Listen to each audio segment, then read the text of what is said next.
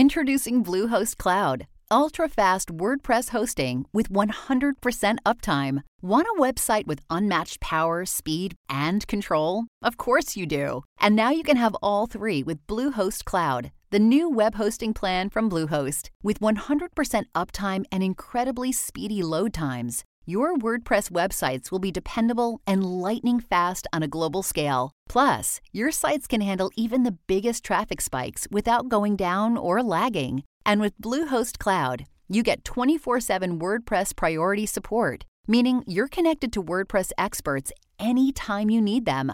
Not to mention, you automatically get daily backups and world-class security. So, what are you waiting for? Get Bluehost Cloud today by visiting Bluehost.com. That's Bluehost.com.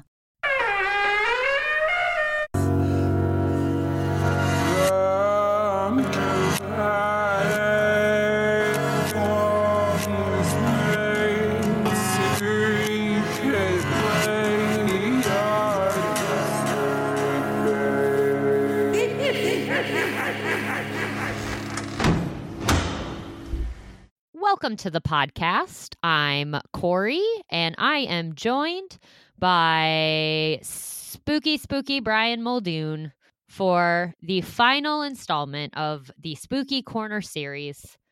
Yes, we are recording this on November 8th, which is over a week after Halloween, but Halloween is a 365-day-a-year lifestyle, my dudes. So you are right. Halloween is every day.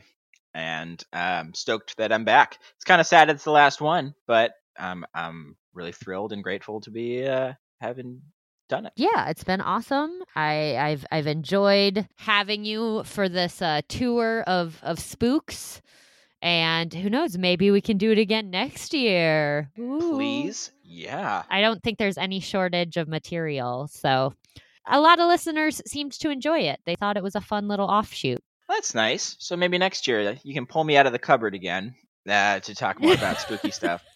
But until in case then, you didn't know, Brian lives in a cupboard. In a pretty spooky cupboard. I'm actually really enjoying that we're doing this a week after Halloween because I just love Halloween so much. And I've actually kind of been sad that it's been over. I was actually telling friends of mine, they were asking me about Salem and wanted to hear all about Salem. And I've been telling them how if I'm having trouble sleeping at night, I think about our trip to Salem because it was just a wonderful, magical Halloween celebration. Yeah. And it's kind of a happy place for me now. Oh, yeah. Oh, my gosh. I want to live there right now. Yeah, me too, dude. Me too, dude. Beautiful bastion of all things odd and wonderful. And I loved it. Not to mention, you've got beautiful New England scenery. Which is extra beautiful this time of year, for sure. Exactly. New England in the fall, unreal. Yep, so many colors. It's great. Big fan. So yeah, it was kind of fun, even though life is absolutely insane for me right now, hence why this episode got pushed to November 8th. It's still fun to I was excited. I'm yay, I get to go back into spook mode for a little while. Yeah, well, how was your Halloween? You guys, the art history babes, they all came to Chicago. Yes, they did. So Halloween, you know what? I'm just going to explain my life as of recently because Mercury retrograde is real. It has been absolutely insane for a myriad of reasons. We've had so many book deadlines, big book deadlines. So the art history babes have been writing like crazy. For all you listeners out there who may have missed it, we're writing a book. It's very exciting. But yeah, so that's already been taking over our life. And then we had SOFA Chicago this past weekend, which was awesome. It was a great thing to be a part of. We got to podcast live. We got to meet some listeners. We got to meet cool artists and gallery owners. And it was just a great experience. But it's also if you've ever been involved in an art fair, it is 3 days of just go. And there's usually a lot of drinking involved. So we had all that. But then on top of everything, the week leading up to SOFA, while we were doing all of our book writing, there was a teacher strike in Chicago. Oh. And so the kiddos were around all the time. Don't get me wrong, support the teachers, but like that was a lot. And then also a little field mouse made his way into my bedroom and decided to live here for about a week. Yeah. Yeah. So it's going's tough out there, even for cheese nappers, you know? Yeah. So I was basically exiled from my bedroom because we had to like try and catch this mouse. And after seeing it a couple times, I was like, I don't really want to sleep in the same room as this mouse. And like, we thought the mouse was gone. We thought like we found the hole. We thought we had like filled it up. We thought the mouse was gone. Mm-hmm. And so I finally moved back into my room the night before Halloween. And then on Halloween, I wake up, I'm sitting in my bed working on book stuff, and I see our little friend dart under my bed. He just darted across the room under my bed. And I was like, son of a bitch. And I'm expecting, this is Halloween day. The rest of the babes are coming into Chicago that day. I'm expecting all sorts of company. It's Halloween. The kids are home because the teachers are on strike. So our house just turned into like an all-day Halloween party, basically. Like it's just a very busy day. And now there's a mouse in my room. So I leave my bedroom, take what I need. I try to stick towels and stuff under my door so the mouse at least stays in my room. So hopefully we can catch him. Yeah. And so I was like, if he can't get out because we had closed up the hole, we'll just like keep him in the room. And then I like went about my day. I was like, I'm going to get in the bath. I'm going to take a nice, relaxing, meditative bath. Right. And as this is all happening, speaking of Mercury retrograde, it's snowing outside. First snow of the year in Chicago. Snow's coming down. All of my friends' flights are delayed. Every single one of them.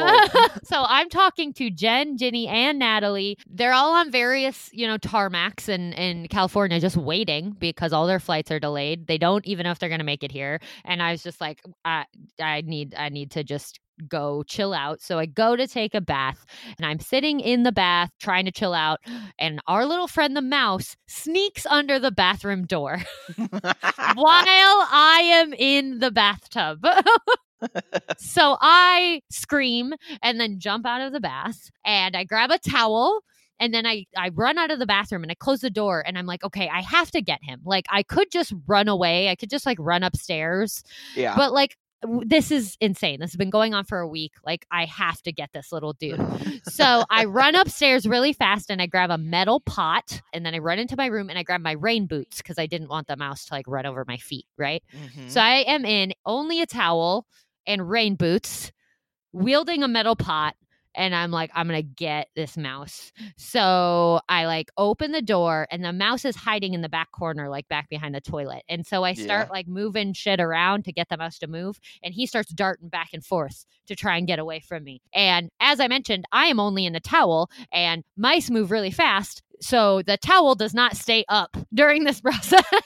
So I am then completely naked in rain boots trying to capture a mouse.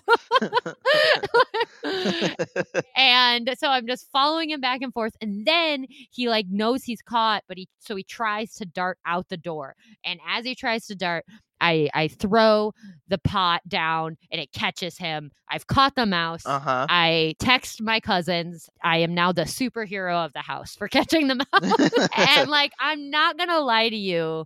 I felt so powerful. Like I felt so badass for catching this little mouse. But yeah, it was wild.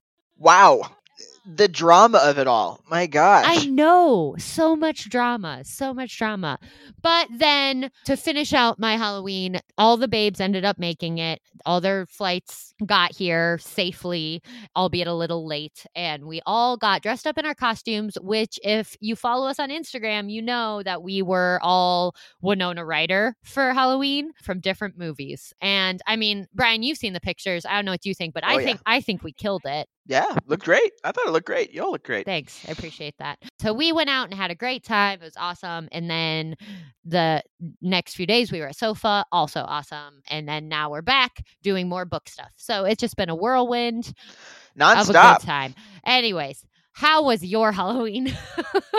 Oh, it was spooky. It was great. I celebrate Halloween like September 1st through October 31st. So every year, by the time I get to Halloween, I am exhausted, and it's like I just want to watch some movies today, which is what I did again this year. But throughout the whole season, I made a trip to LA, did the Halloween Horror Nights, Not Scary Farm. I did all of that. I made it to Salem with you.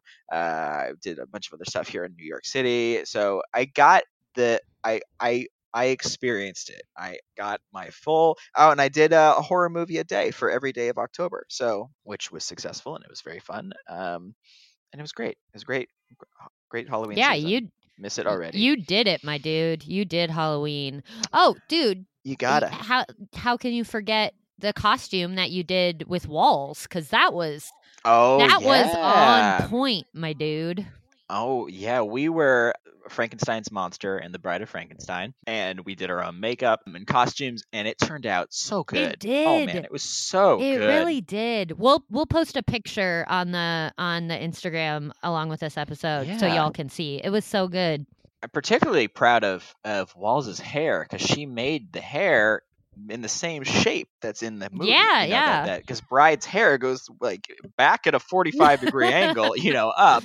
And so she got really crafty, and I don't want to maybe reveal her trade secrets, but how she managed to do it. But yeah, it was a lot of fun. It was a great party. Had some great friends. It was a costume party. A lot of different people showed up. But there was one friend that showed up at the last minute, and he just put together a bike messenger costume and brought a bottle of wine in a Amazon Prime bag for us. It was hilarious. Of all the costumes, that was great.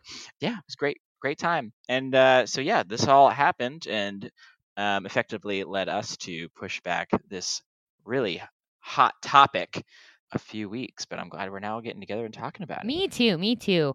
So yeah, thanks for listening to our Halloween anecdotes. Hopefully you enjoyed those. But today we are talking about zombies.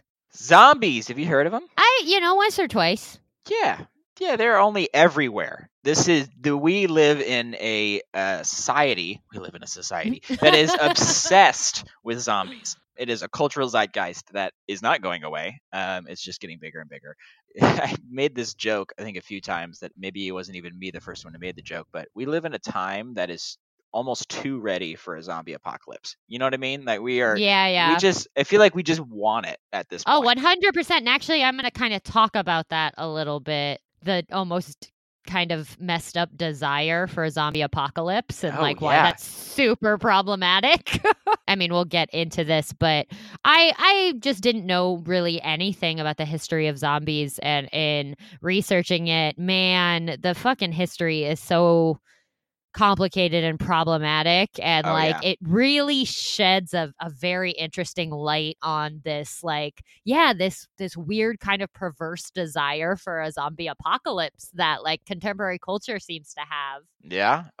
And it's really been glamorized, and it did not start that way at all. I mean, the history of it, and it's inherently sociopolitical, and much of its progression into film was very sociopolitical, and now I think it's more commonly an action adventure horror, 100%, which is also interesting. But we'll talk more on that. I think it takes a similar path or it follows a similar development as the Wendigo, which we talked very about. Much so. That had very intense social political implications. Like the context of the history is incredibly meaningful, but over time, fucking capitalism got its hands on it, and it just became kind of devoid of the actual meaning behind it and was turned into something completely different. Yeah. Well, do we want to talk about where it started? Yes, we do. I'm not going to go into too much detail here because it's just very violent and rough. And there are a lot of really great resources that I think explain all of this in a way much better than I can. So I will point you to those resources to read and to get the full history. The word zombie, the concept of the zombie, it originates with the struggle of Haitian slaves. Due to colonial bullshit, basically. And it really was a myth the story that the zombie was kind of expressing and trying to represent was basically the struggle that slaves were experiencing with their own bodily autonomy, essentially. Like they did not feel their bodies belonged to themselves.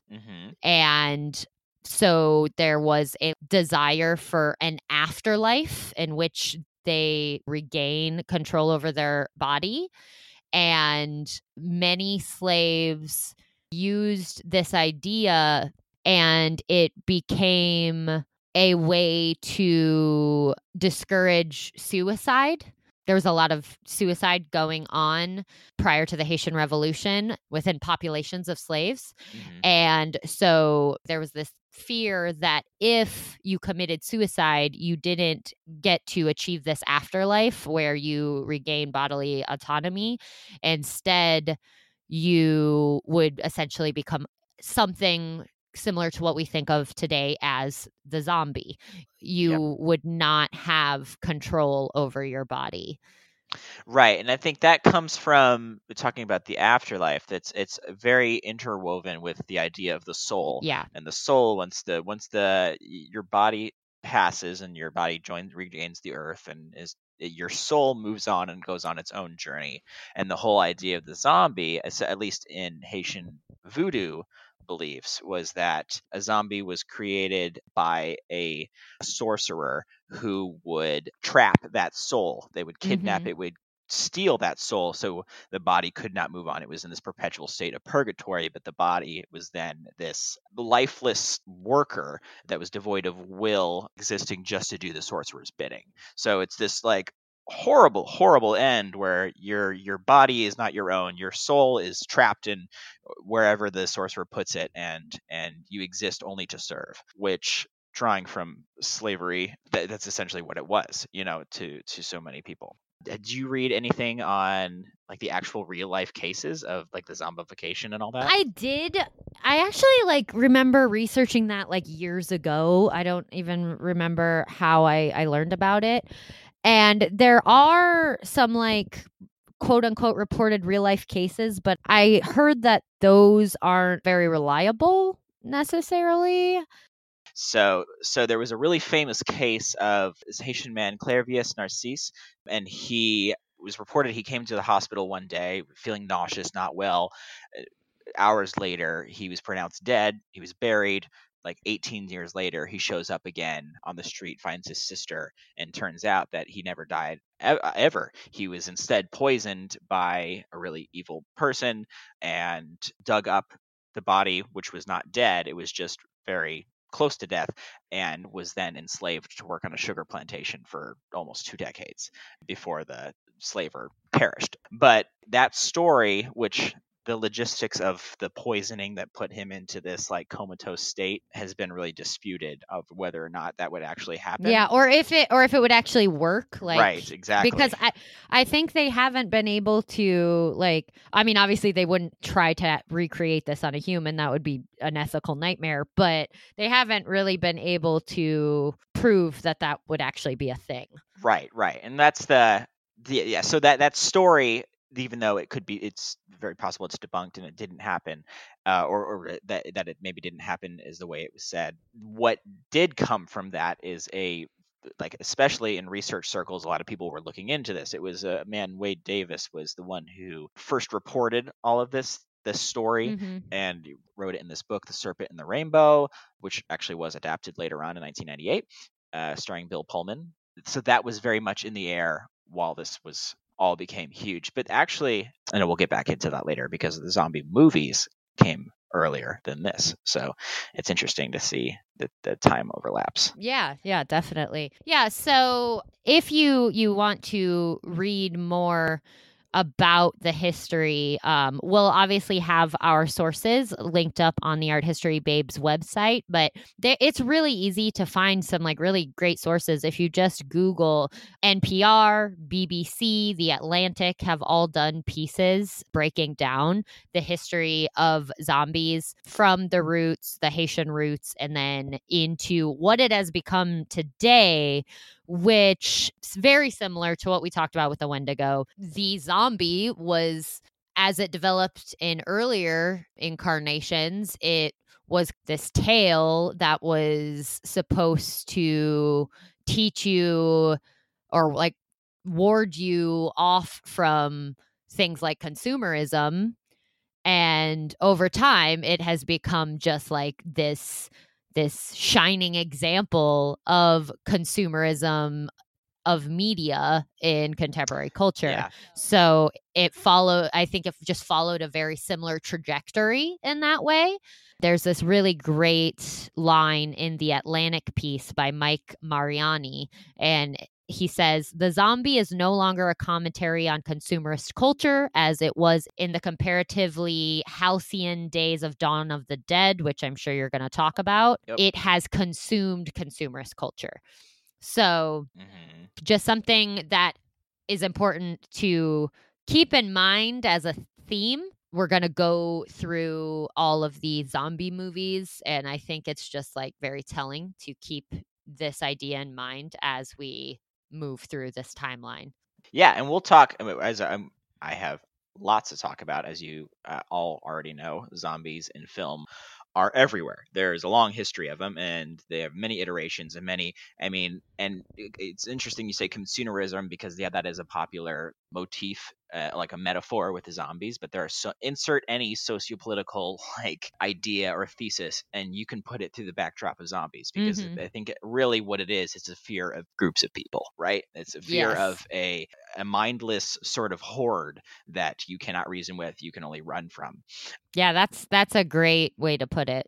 And that is evident in so many things. I mean, I'm surprised we haven't found a real zombie movie that has reflected these last couple years, in politics, as I feel like it's ripe for it because it's always been so directly, closely connected to current events.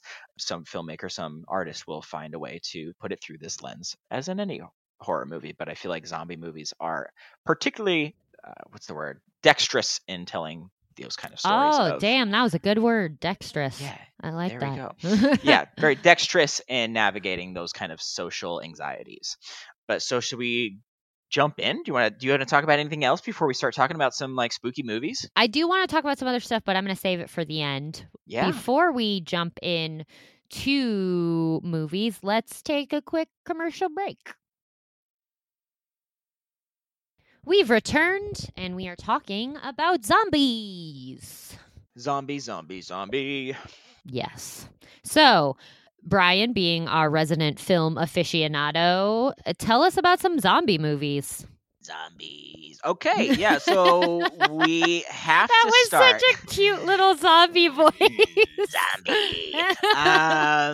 We got to start with the 1932 movie White Zombie, which stars Bela Lugosi, as we all know, of Dracula fame. And he, very similar to sinister levels as Dracula, he stars as a white slaver named Murder. His name is Murder.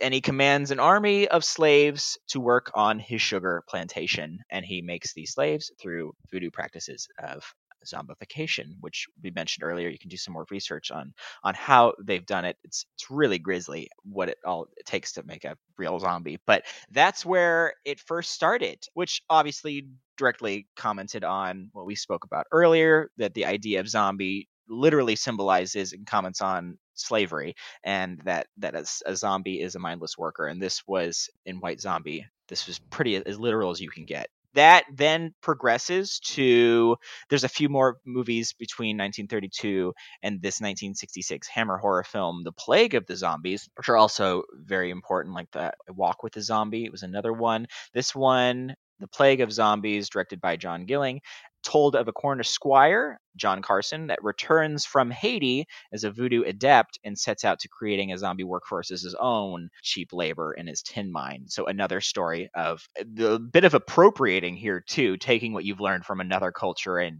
bringing it over here for nefarious reasons. There's also a few more movies here and there. It's kind of peppered in, and it does not have as much of a cultural impact as did the hugely important 1968 George Romero first film, Night of the Living Dead, We all know Night of the Living Dead, and I'm sure you do too, even if you haven't seen it, because famously, George Romero never copyrighted the movie. So in every horror movie ever, if there's a horror movie on the screen in that movie, it's Night of the Living Dead because it's in the public domain. And so right here is where we're gonna insert an audio clip from Night of the Living Dead. They're coming to get you, Barbara. Stop it! You're ignorant. They're coming for you, Barbara. Stop it! You're acting like a child. They're coming for you. Look, there comes one of them now. They're coming to get you, Barbara. In the opening scene. I can say that because it's public domain, not copyright. And so this movie, I just want to take a quick second and say this movie not just made zombies huge in cultural importance, it also basically created the modern horror movie. And so if you haven't seen Night of the Living Dead, oh my gosh, it's free. It's public domain. Go and check this out because you're going to see. I'd be so surprised if you didn't come out of that movie saying like, oh man, it was so cliche. It did all these different stuff. It's not cliche. This is the one that started all those cliches. This is the origin of the modern horror. It basically brought gore and nihilism to horror, which surprisingly wasn't there really prior to this. Yeah, that's so interesting. Right? In this movie, talking again about socio-political messages, this movie stars Dwayne Jones, an African-American man, as the lead, Ben, who holds up in this house, this white house, with a few other survivors during a zombie uprising, the dead coming from the grave, and which is also a new thing this movie does. The zombies eat people in this one. They're all cannibals. That did not happen until this movie. All of these survivors are holed up into a house, and the commentary in this movie is the scariest thing is not outside trying to get in, it's what's inside. So there's a power struggle between our lead, Ben, our hero, and there's a white family in there with another patriarchal figure that is struggling to cope with taking orders from this other man. There's a really famous line in this movie. The other family, they've been holed up in the basement, not helping at all, while Ben has been boarding up all these doors. And he tries to come upstairs and give Ben orders, and Ben famously gives out the line, "You can be the boss down here, but up here I'm the boss." Which, as far as like cultural impact of just seeing a black man on screen, especially at a time like this, was 1968, where this is the same year Martin Luther King and JFK were both assassinated. There were struggles of America really assimilating to the civil rights movement. It's still struggling to assimilate, but the image of seeing that happen, I remember when I went back and watched this a few years ago, really for the first time, and was just shocked at like, oh my God, this is groundbreaking. This was nobody talking about it, and then I did more research. Yes, everyone's talking about it. This is huge. Literally everyone is talking about it. And even more famously, George Romero, still to his death, he always said that he hired Dwayne Jones because he was the best actor that came in the room, not because he was black. If you haven't seen it, I'm so sorry. I'm about to spoil it. If you don't, we can just fast forward a few seconds, but the movie did come out in 1968. I'm going to tell you the ending. So you don't really have much of an excuse. The movie ends with Ben being the sole survivor of this whole night. He's the one that makes it. Night arrives. There are local police basically going up and rounding up and shooting zombies in the head, which is another thing this one's brought to the zombie lore, is that you can only kill zombies by shooting them in the head. Thank you, Night of the Living Dead. They did that.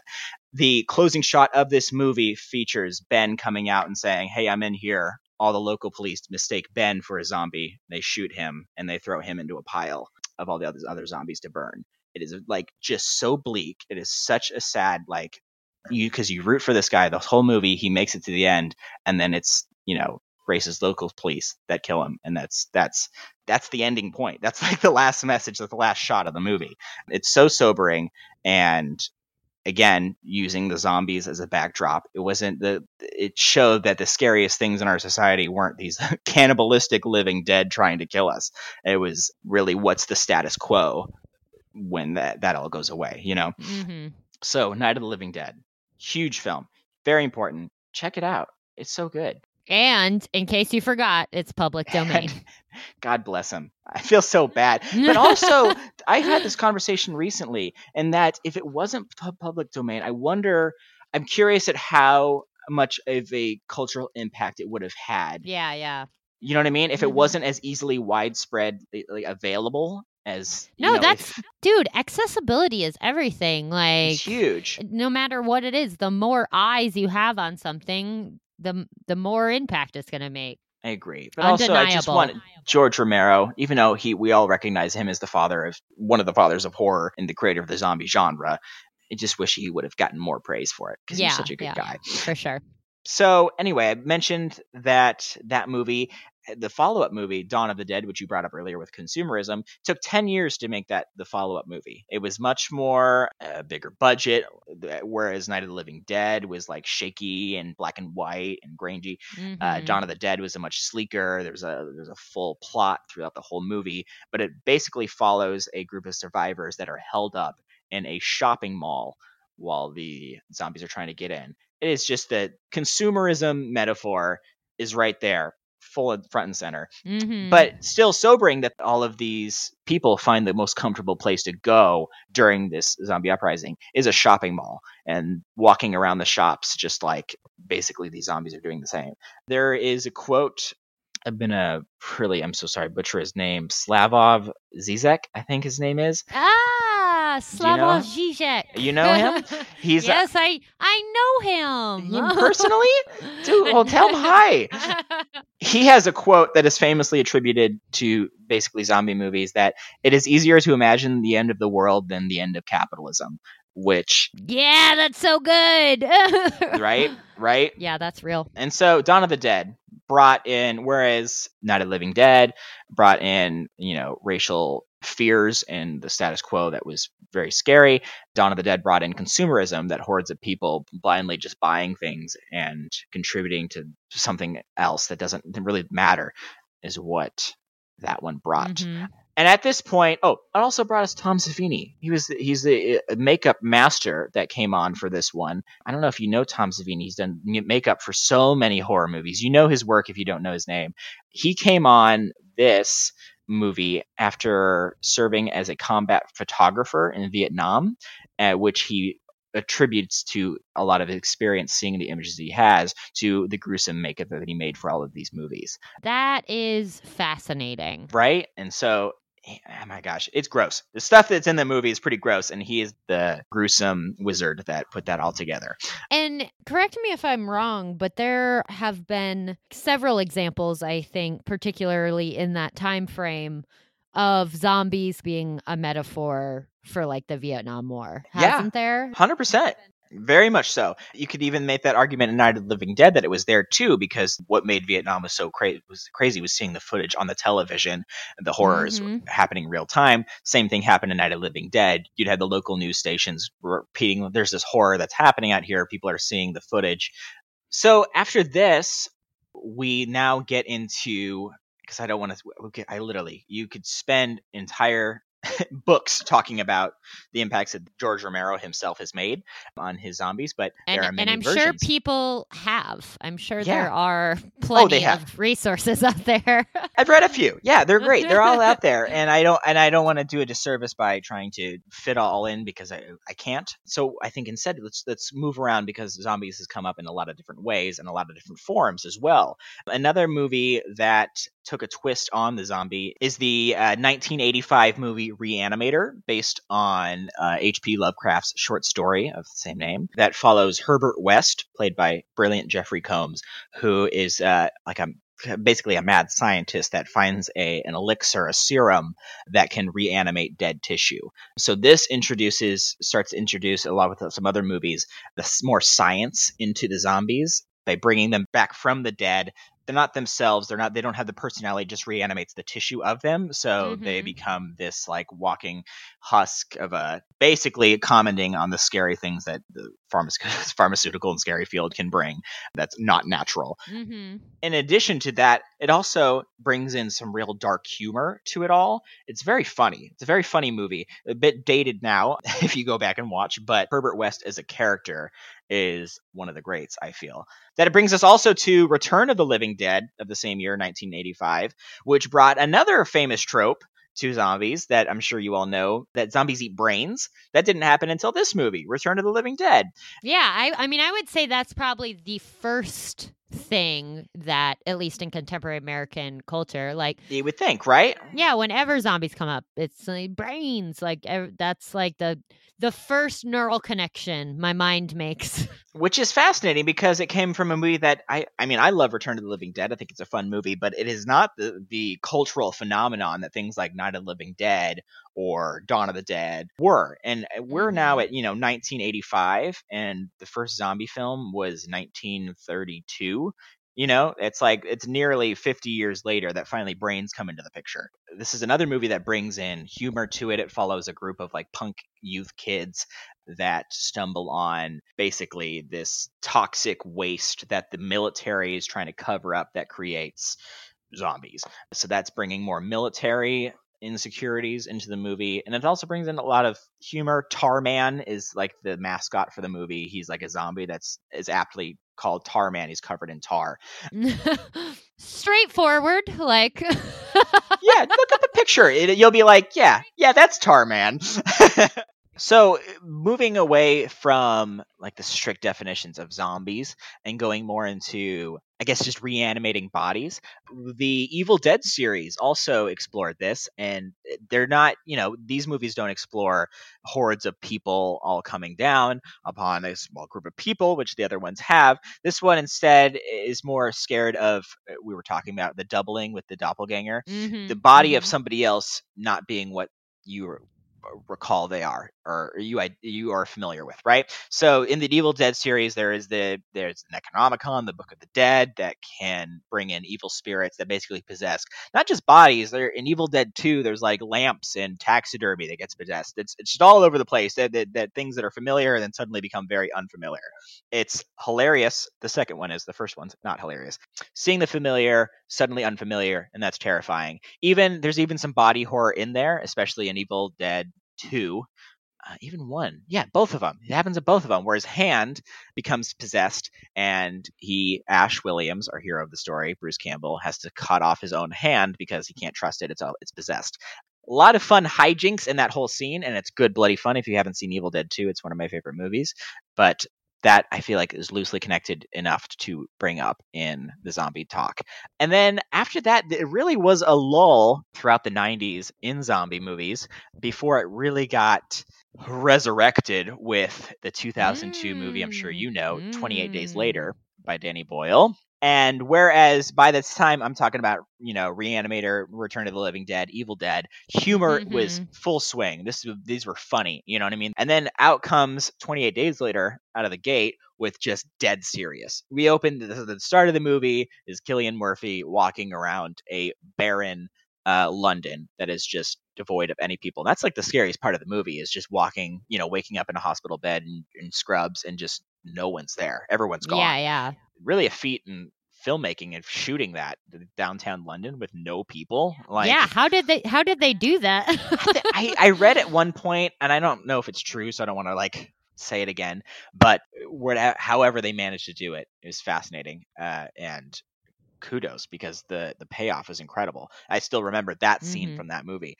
That also, we're talking about zombies. I feel like people are quick to say in this movie they weren't zombies, they're infected. There's a rage virus. That's another thing that we're starting to get loose away from the actual zombie lore, that it can be mixed and molded and move away from what it was. I mean, just the notion that it's a virus, that it's like, something you catch. Like, I feel like that was something that developed over time. Right, and the rage virus in the movie does come from evil animal testing that they were doing at the beginning. So it was primates that got loose that had this rage virus that spread the disease. And so really what this movie brought, I think, to this cultural zeitgeist that we're in right now is the apocalypse movie, right? That what is life going to look like when all the rules are out the window and society just falls, right? That is so appealing, I feel like, to our culture right now, that we just have to have, we have what if there weren't any rules? What if we just said, fuck all to it all, and it all burnt down, and we started our own societies? And I feel like that is hot right now, and it's usually through the zombie lens, but not exclusively. I think there's many. I think that apocalypse movies maybe are now, not even maybe, they're ditching the zombie aspect and going straight for apocalypse now. Yeah, I was gonna say, for me personally, because I definitely I understand the attraction and the interest in that narrative and like the exploring of apocalyptic imagery. It's something I'm very fascinated in. And to be fair, apocalyptic imagery is something that has been around forever. Like there is a lot of art that was made about like revelations in the Bible. You know, Right. like there's apocalyptic imagery is definitely nothing new. And I agree. I think because we're in such a shift right now and technologically, socially, Yeah. whenever big paradigm shifts happen, thinking about the apocalypse is very common throughout all of history. Yeah. And I definitely understand that. But for me personally, I've never latched onto the idea of the zombie apocalypse because it just seemed too silly to me. Like, Really? yeah, I love like apocalypse movies. Like, do you remember Melancholia with Kirsten Dunst? Yeah, I remember that. I movie. like the weird, dark, mysterious apocalypse. The idea of these like zombies walking around that are going to eat you. Like I don't know. To me, I'm just like, but that's not how it's going to happen. Like it just doesn't Right, feel. right. To me, this is completely personal, subjective approach. But to me, it just doesn't. It doesn't scratch that itch for me because it doesn't feel like I'm actually exploring what could happen in the apocalypse, if that makes sense. Yeah, I do think it makes sense. I think that maybe the zombie apocalypse, you could look at it through the lane, specifically a zombie apocalypse, look at it through the lens of I don't get all of these people. I don't recognize the world that I'm in and understand that, to become a zombie, you get bitten by another zombie, how quickly and how fast I could assimilate to that world that I don't like, that how easy it is to join the other side. Yeah. Yeah, I really like that take on it because it connects to notions of the other, which is Which is also huge. that's all of history, right? Like one Right. group is just afraid of the other, which is another group. That's all history is made of, at least from the point of like societies and civilization, is like there's us and there's them. And Right. it's a struggle that just keeps repeating itself over and over again. And so I really like how you frame zombies through that lens because that makes a lot of sense to me because in a way when you look at a group as other to you, you're turning them into a monster. You're turning them into something that you can't understand, that you can't communicate with, and that is going to hurt you. Right. And that's what you're doing in your mind. And so the zombie, is a perfect visual representation of that. And even more so, bring in the apocalypse part, not just the monster that you can become, but the fantasy of protecting yourself from them, like at all costs. Yes. Which then brings into, it's not a movie, but this, like I said, 2002 brings in this post 9/11 era that we are now in of scary, don't recognize the world we're in. So zombies are, let's look at it through that lens. 28 days later came out. We also have the book, The Zombie Survival Guide, which was a huge release by Max Brooks, who also wrote World War Z, which also became a big, huge blockbuster film, but all about this fantasy of like, how would I survive it? How would I defend myself from it? And how would I, create my own society after this?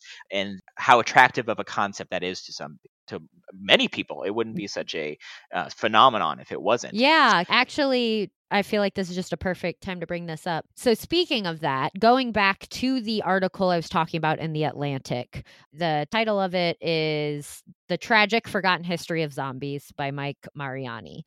And I wanted to read this passage that speaks exactly to that idea. He's basically talking about how the zombie has now become a form of escapism, right? For Americans. Yeah, very much like so. Yep. it is an escapist fantasy. And I feel like that's exactly what you were just describing. And I just wanted to read this little passage from it. Hence a bitter irony between the Haitian zombie and its American counterpart. The monster once represented the real-life horrors of dehumanization. Now it's used as a way to fantasize about human beings whose every decision is exalted. While it's difficult to begrudge the storytelling logic of wiping out the many to restore meaning and importance to the few, it's still worth acknowledging the bleak asymmetry of the zombie then and the zombie now. The original emerged in a context where humans were denied control of their own bodies and sought death as an escape. And now, in pop culture, the zombie has come to serve as the primary symbol of escapism itself, where the fictional enslavement of some provides a perverse kind of freedom for everyone else. Whew. Yeah. Right? That's hit right on the nail there. Right? I thought that was so well put, because he's not, denying that there is important, valuable storytelling tool that is at work here. There's a reason why these stories of zombies have the effect they do on people. And it's also, escapism. All stories are escapism to a certain degree. Like, escapism isn't necessarily bad. In fact, I think you could argue that escapism is necessary to make it through life sometimes.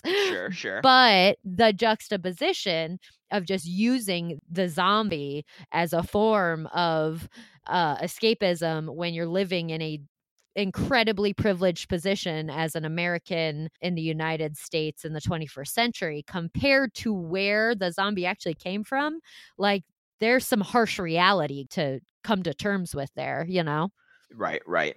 Yeah. It's chilling. It's sobering. And it only gets worse as we go on through this list.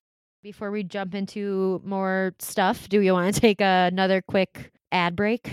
Yeah, we can. Yeah, let's get those ads in there. Let's get those ads so, I can, pay my student loans. Okay, we are back. I hope you enjoyed that message from our sponsors. We're talking about zombies. Talking zombies. I love it because your zombie voice, I don't know, I picture like some kind of little creature, like a gremlin. Yeah, little gremlin zombie. Yeah. Sorry. My gremlin came out. So yeah, moving on from the World War Z, the zombie survival guide, we start getting a little funny again. Thankfully, Shaun of the Dead came along in 2004. Oh yeah, Shaun of the Dead, which did something very similar, I think, to that Scream did in the 90s, where it brought some real levity while making fun of tropes that just part of the cultural knowledge of every zombie trope ever. Even if you haven't seen a zombie movie, maybe you know everything there is to know about a zombie, just because it's so interwoven in our pop culture. Shaun of the Dead definitely played off of that, while also being scary in its own right? That same thing happened in the Scream movies. And the same thing happened with Zombieland, that I think Shaun of the Dead did better. So we don't have to go into Zombieland. But you're not a fan of Zombieland. No, I think Zombieland's fine. I think they're doing the same thing though, right? Brian, I've known you for a long time, and literally every time you say no, it's fine, it means you don't like it. It's fine. It's fine. Oh man. So Shaun of the Dead, go check it out. I honestly am kind of curious what your criticisms of Zombieland are, just because it's such a loved movie. It is a loved movie, and it's a loved movie for the same reasons I think that Shaun of the Dead is loved. It's like, oh man, it's like a fun, buddy movie in a zombie apocalypse, and it's two different comedies. I don't know. I think Shaun of the Dead was more dry British humor, and then Zombieland is the I guess the American counterpart, whatever that would mean to that, right? No, that makes a lot of sense. Yeah, but I think it's just my own personal preference and taste. I thought Shaun of the Dead, 1, they did it first, and 2, it was funnier. Now, moving on. So that brings us basically to today, right? There's so many wonderful zombie movies that I haven't talked about. Plenty out there that are fantastic, and they're finding new ways to do different things, because let's be honest, it is a really tired genre. I feel like at this point, you bring up zombie and you're like, oh my God, you got to really have some new twist to it or I'm not going to be in it, right? Exactly. Like, it is. I mean, I know it's me being a fucking hipster, but like, the zombie became such a thing that I kind of was just like over it. I was like, yeah, zombie apocalypse, ha ha ha. Like, yeah, I agree. Like, so yeah, to do it, like, I feel like you gotta be coming at it from a different angle now. Yeah, and they're still finding angles to bring it about. I think in recent memory, if you just need a few, if you're hungry for a zombie movie but want it to be good, there is the Korean movie Train to Busan, which is incredible. If you need another one, there is The Girl with All the Gifts, which takes the twist, another twist that I don't want to reveal. And there is, I saw just this year, another Korean film, One Cut of the Dead, which I don't want to spoil the hook of that one because it's also very, very funny.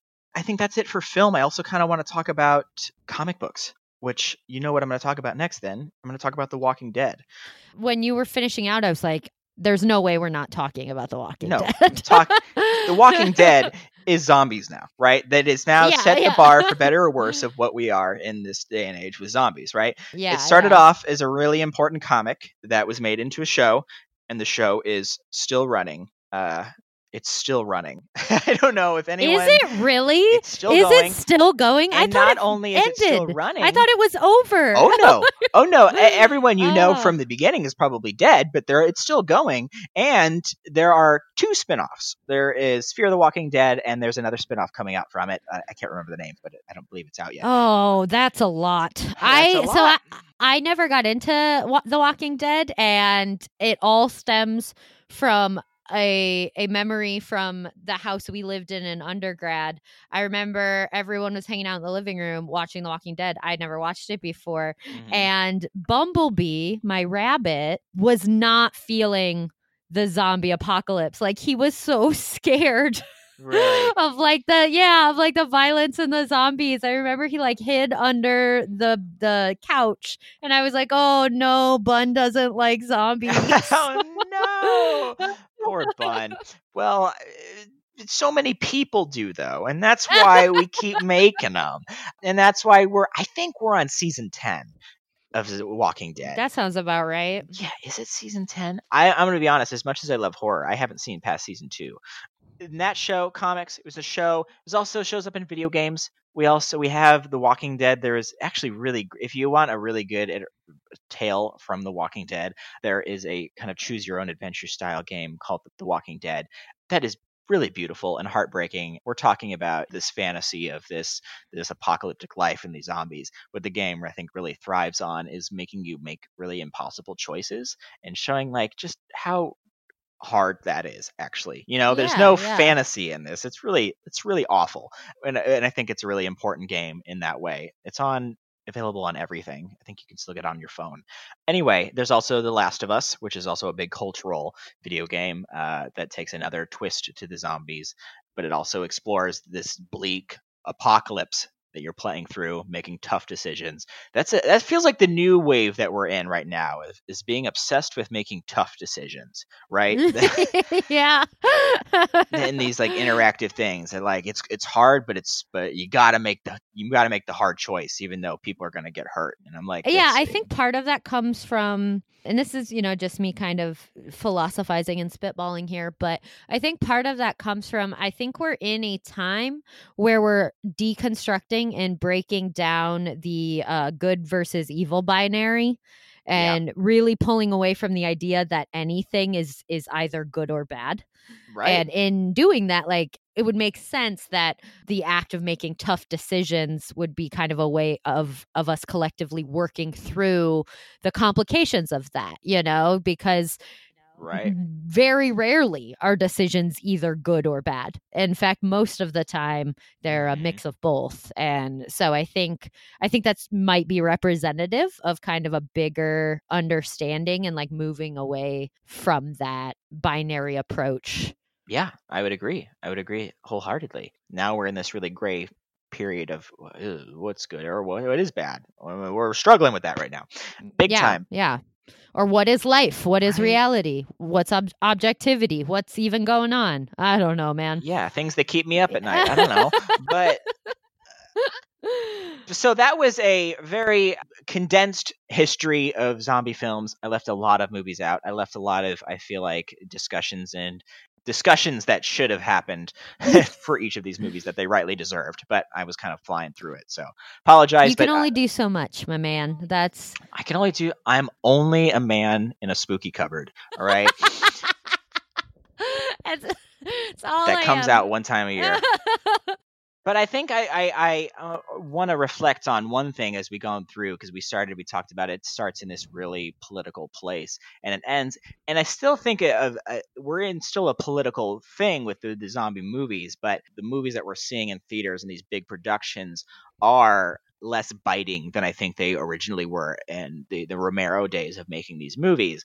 I always think about this, especially in this current age of all the Walking Dead overexposure that I feel like we're in right now, is this like sad fact that late in Joe Romero's life, it's around 2016, he couldn't get funding to make another movie, a small little socio-political zombie movie, because if you're going to make a zombie movie, it had to be on par with like World War Z came out at the same time, which was a $400 million budget, right? And he was like, that's not the movie I'm making. I'm making this. And so like, it's sad to see like the dude that created this genre couldn't make it because of Walking Dead. Yeah, especially, because, he created this genre, and he also was trying to do some justice to some social political themes that are incredibly important.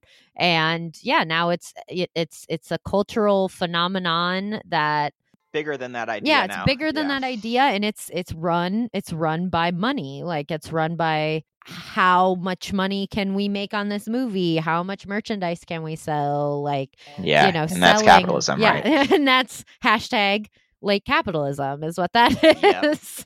So I have just a couple of little things. I like, unlike our previous Spooky Corner episodes, I don't have any like specific paintings or anything with zombies in them. I'm sure they exist, but I do have a couple of little connections with kind of the art world. The first one's really silly and I like don't like it, but I'm just going to bring it up because it's a thing. And I'm ready. This is an art podcast. So in contemporary art, like the contemporary art world, there has been a term that has been thrown around over the past handful of years called zombie formalism. And zombie formalism is a term that has been used to describe a popular kind of process-based abstract painting that has taken over. I'll just read this example of it that I got from an article that I guess sums it up. This work is decorator friendly, especially in a contemporary apartment or house. It feels cerebral and looks hip in ways that flatter collectors, even as it offers no insight into anything at all. It's all done in haggard shades of pale, deployed in uninvented arrangements, replete with self-conscious comments on art, recycling, sustainability, appropriation, processes of abstraction or nature. All this painting employs a similar vocabulary of smudges, stains, spray paint, flecks, spills, splotches, almost monochromatic fields, silk screening, or stenciling. So this is a style that's associated with a lot of young artists fresh out of art school, and it sells pretty well. Like, people that have money but don't really like know very much about art will purchase this style of art to decorate their home a lot.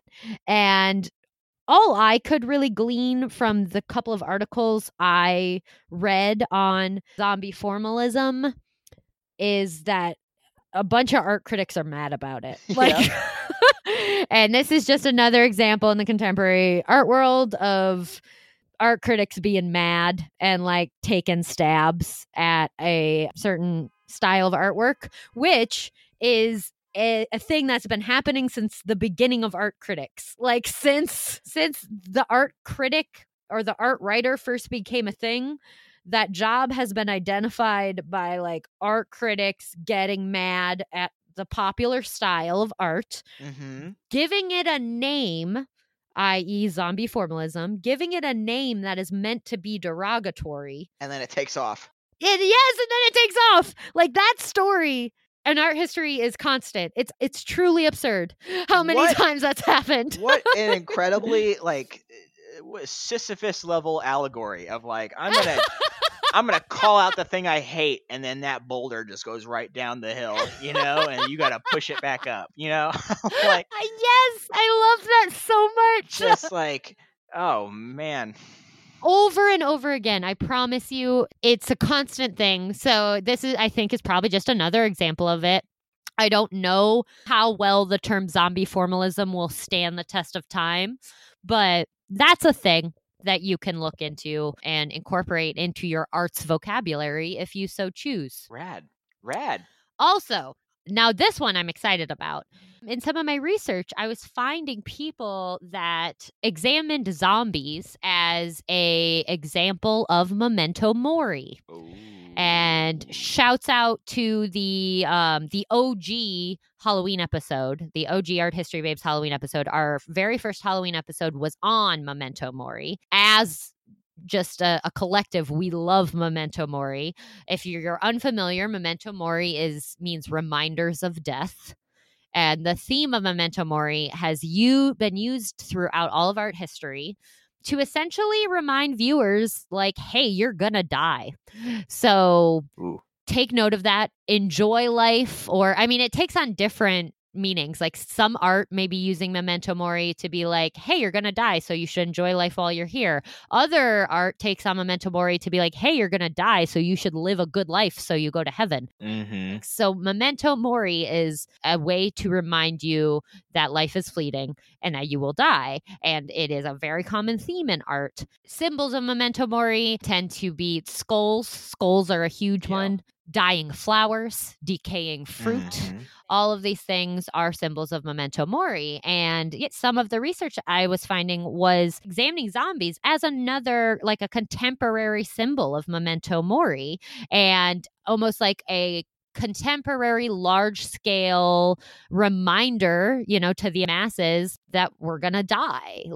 And that really, I think, ties into the concept of the zombie apocalypse, particularly, right? Because you have this creature, the zombie, that for all intents and purposes is supposed to represent a human that, maybe that isn't quite dead, but isn't quite alive, i.e. undead, right? Like it has died. And so it's a way for a human to face death head on, like face death personified, right? So I can definitely see how that could act as a form of memento mori. You could argue that that's the whole horror genre in general, taking on death, right? Yeah. Insert any monster, replace it with into the memento mori thinking. 100%. I think we had a really good conversation about this in Salem. I remember. I bet we did. We had a lot of good spooky conversations. We did. We unpacked so much spook in Salem. I remember talking about that, though. We were like talking about our personal fears and like our relationship with fear, talking about how all fear is essentially, it's just a manifestation of the fear of death, right? Right. Yeah. I mean, that's the big one. That's the granddaddy of them all, right? That's the kicker.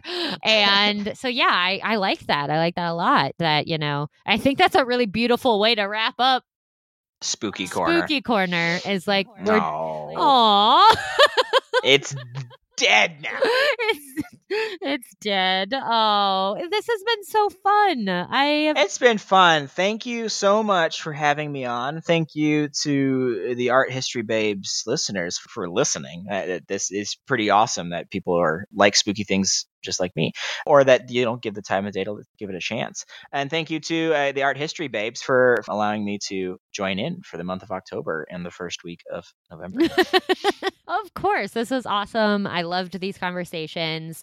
Yeah, I mean, this won't be the last time you're on the show. We'll definitely, there'll be more opportunities for sure. I mean, as I said, spooky season is a 365, 24/7 kind of lifestyle. Every day is Halloween. Exactly. Every day is Halloween. So we can definitely find some more connections and topics to discuss throughout the year. Well, give me a call. Yeah. I'm happy to join in. Of course. Thank you so much, listeners, for listening. This was really fun. Would love to hear your thoughts and feedback on any of these very rich subjects that we discussed. Also, if you have any suggestions for, next year Spooky Corner, it's never too early to start planning. So, or next week, right? Come on. Yeah, right. Exactly. So send us an email at arthistorybabes@gmail.com.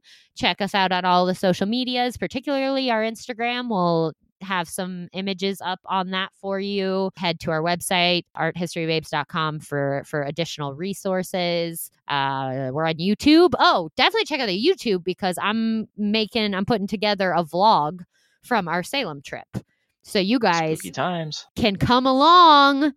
It was a good time. Thank you, Brian. Thank you. Thank you to the spirits of the Halloween season. And the spirit of Willem. Never forget. Oh, never forget. Willem. This one goes out to you, Willem.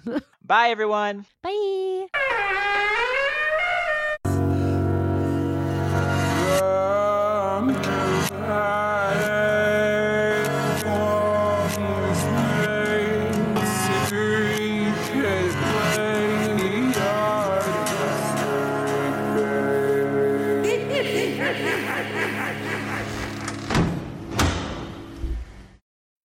They're coming to get you, Barbara.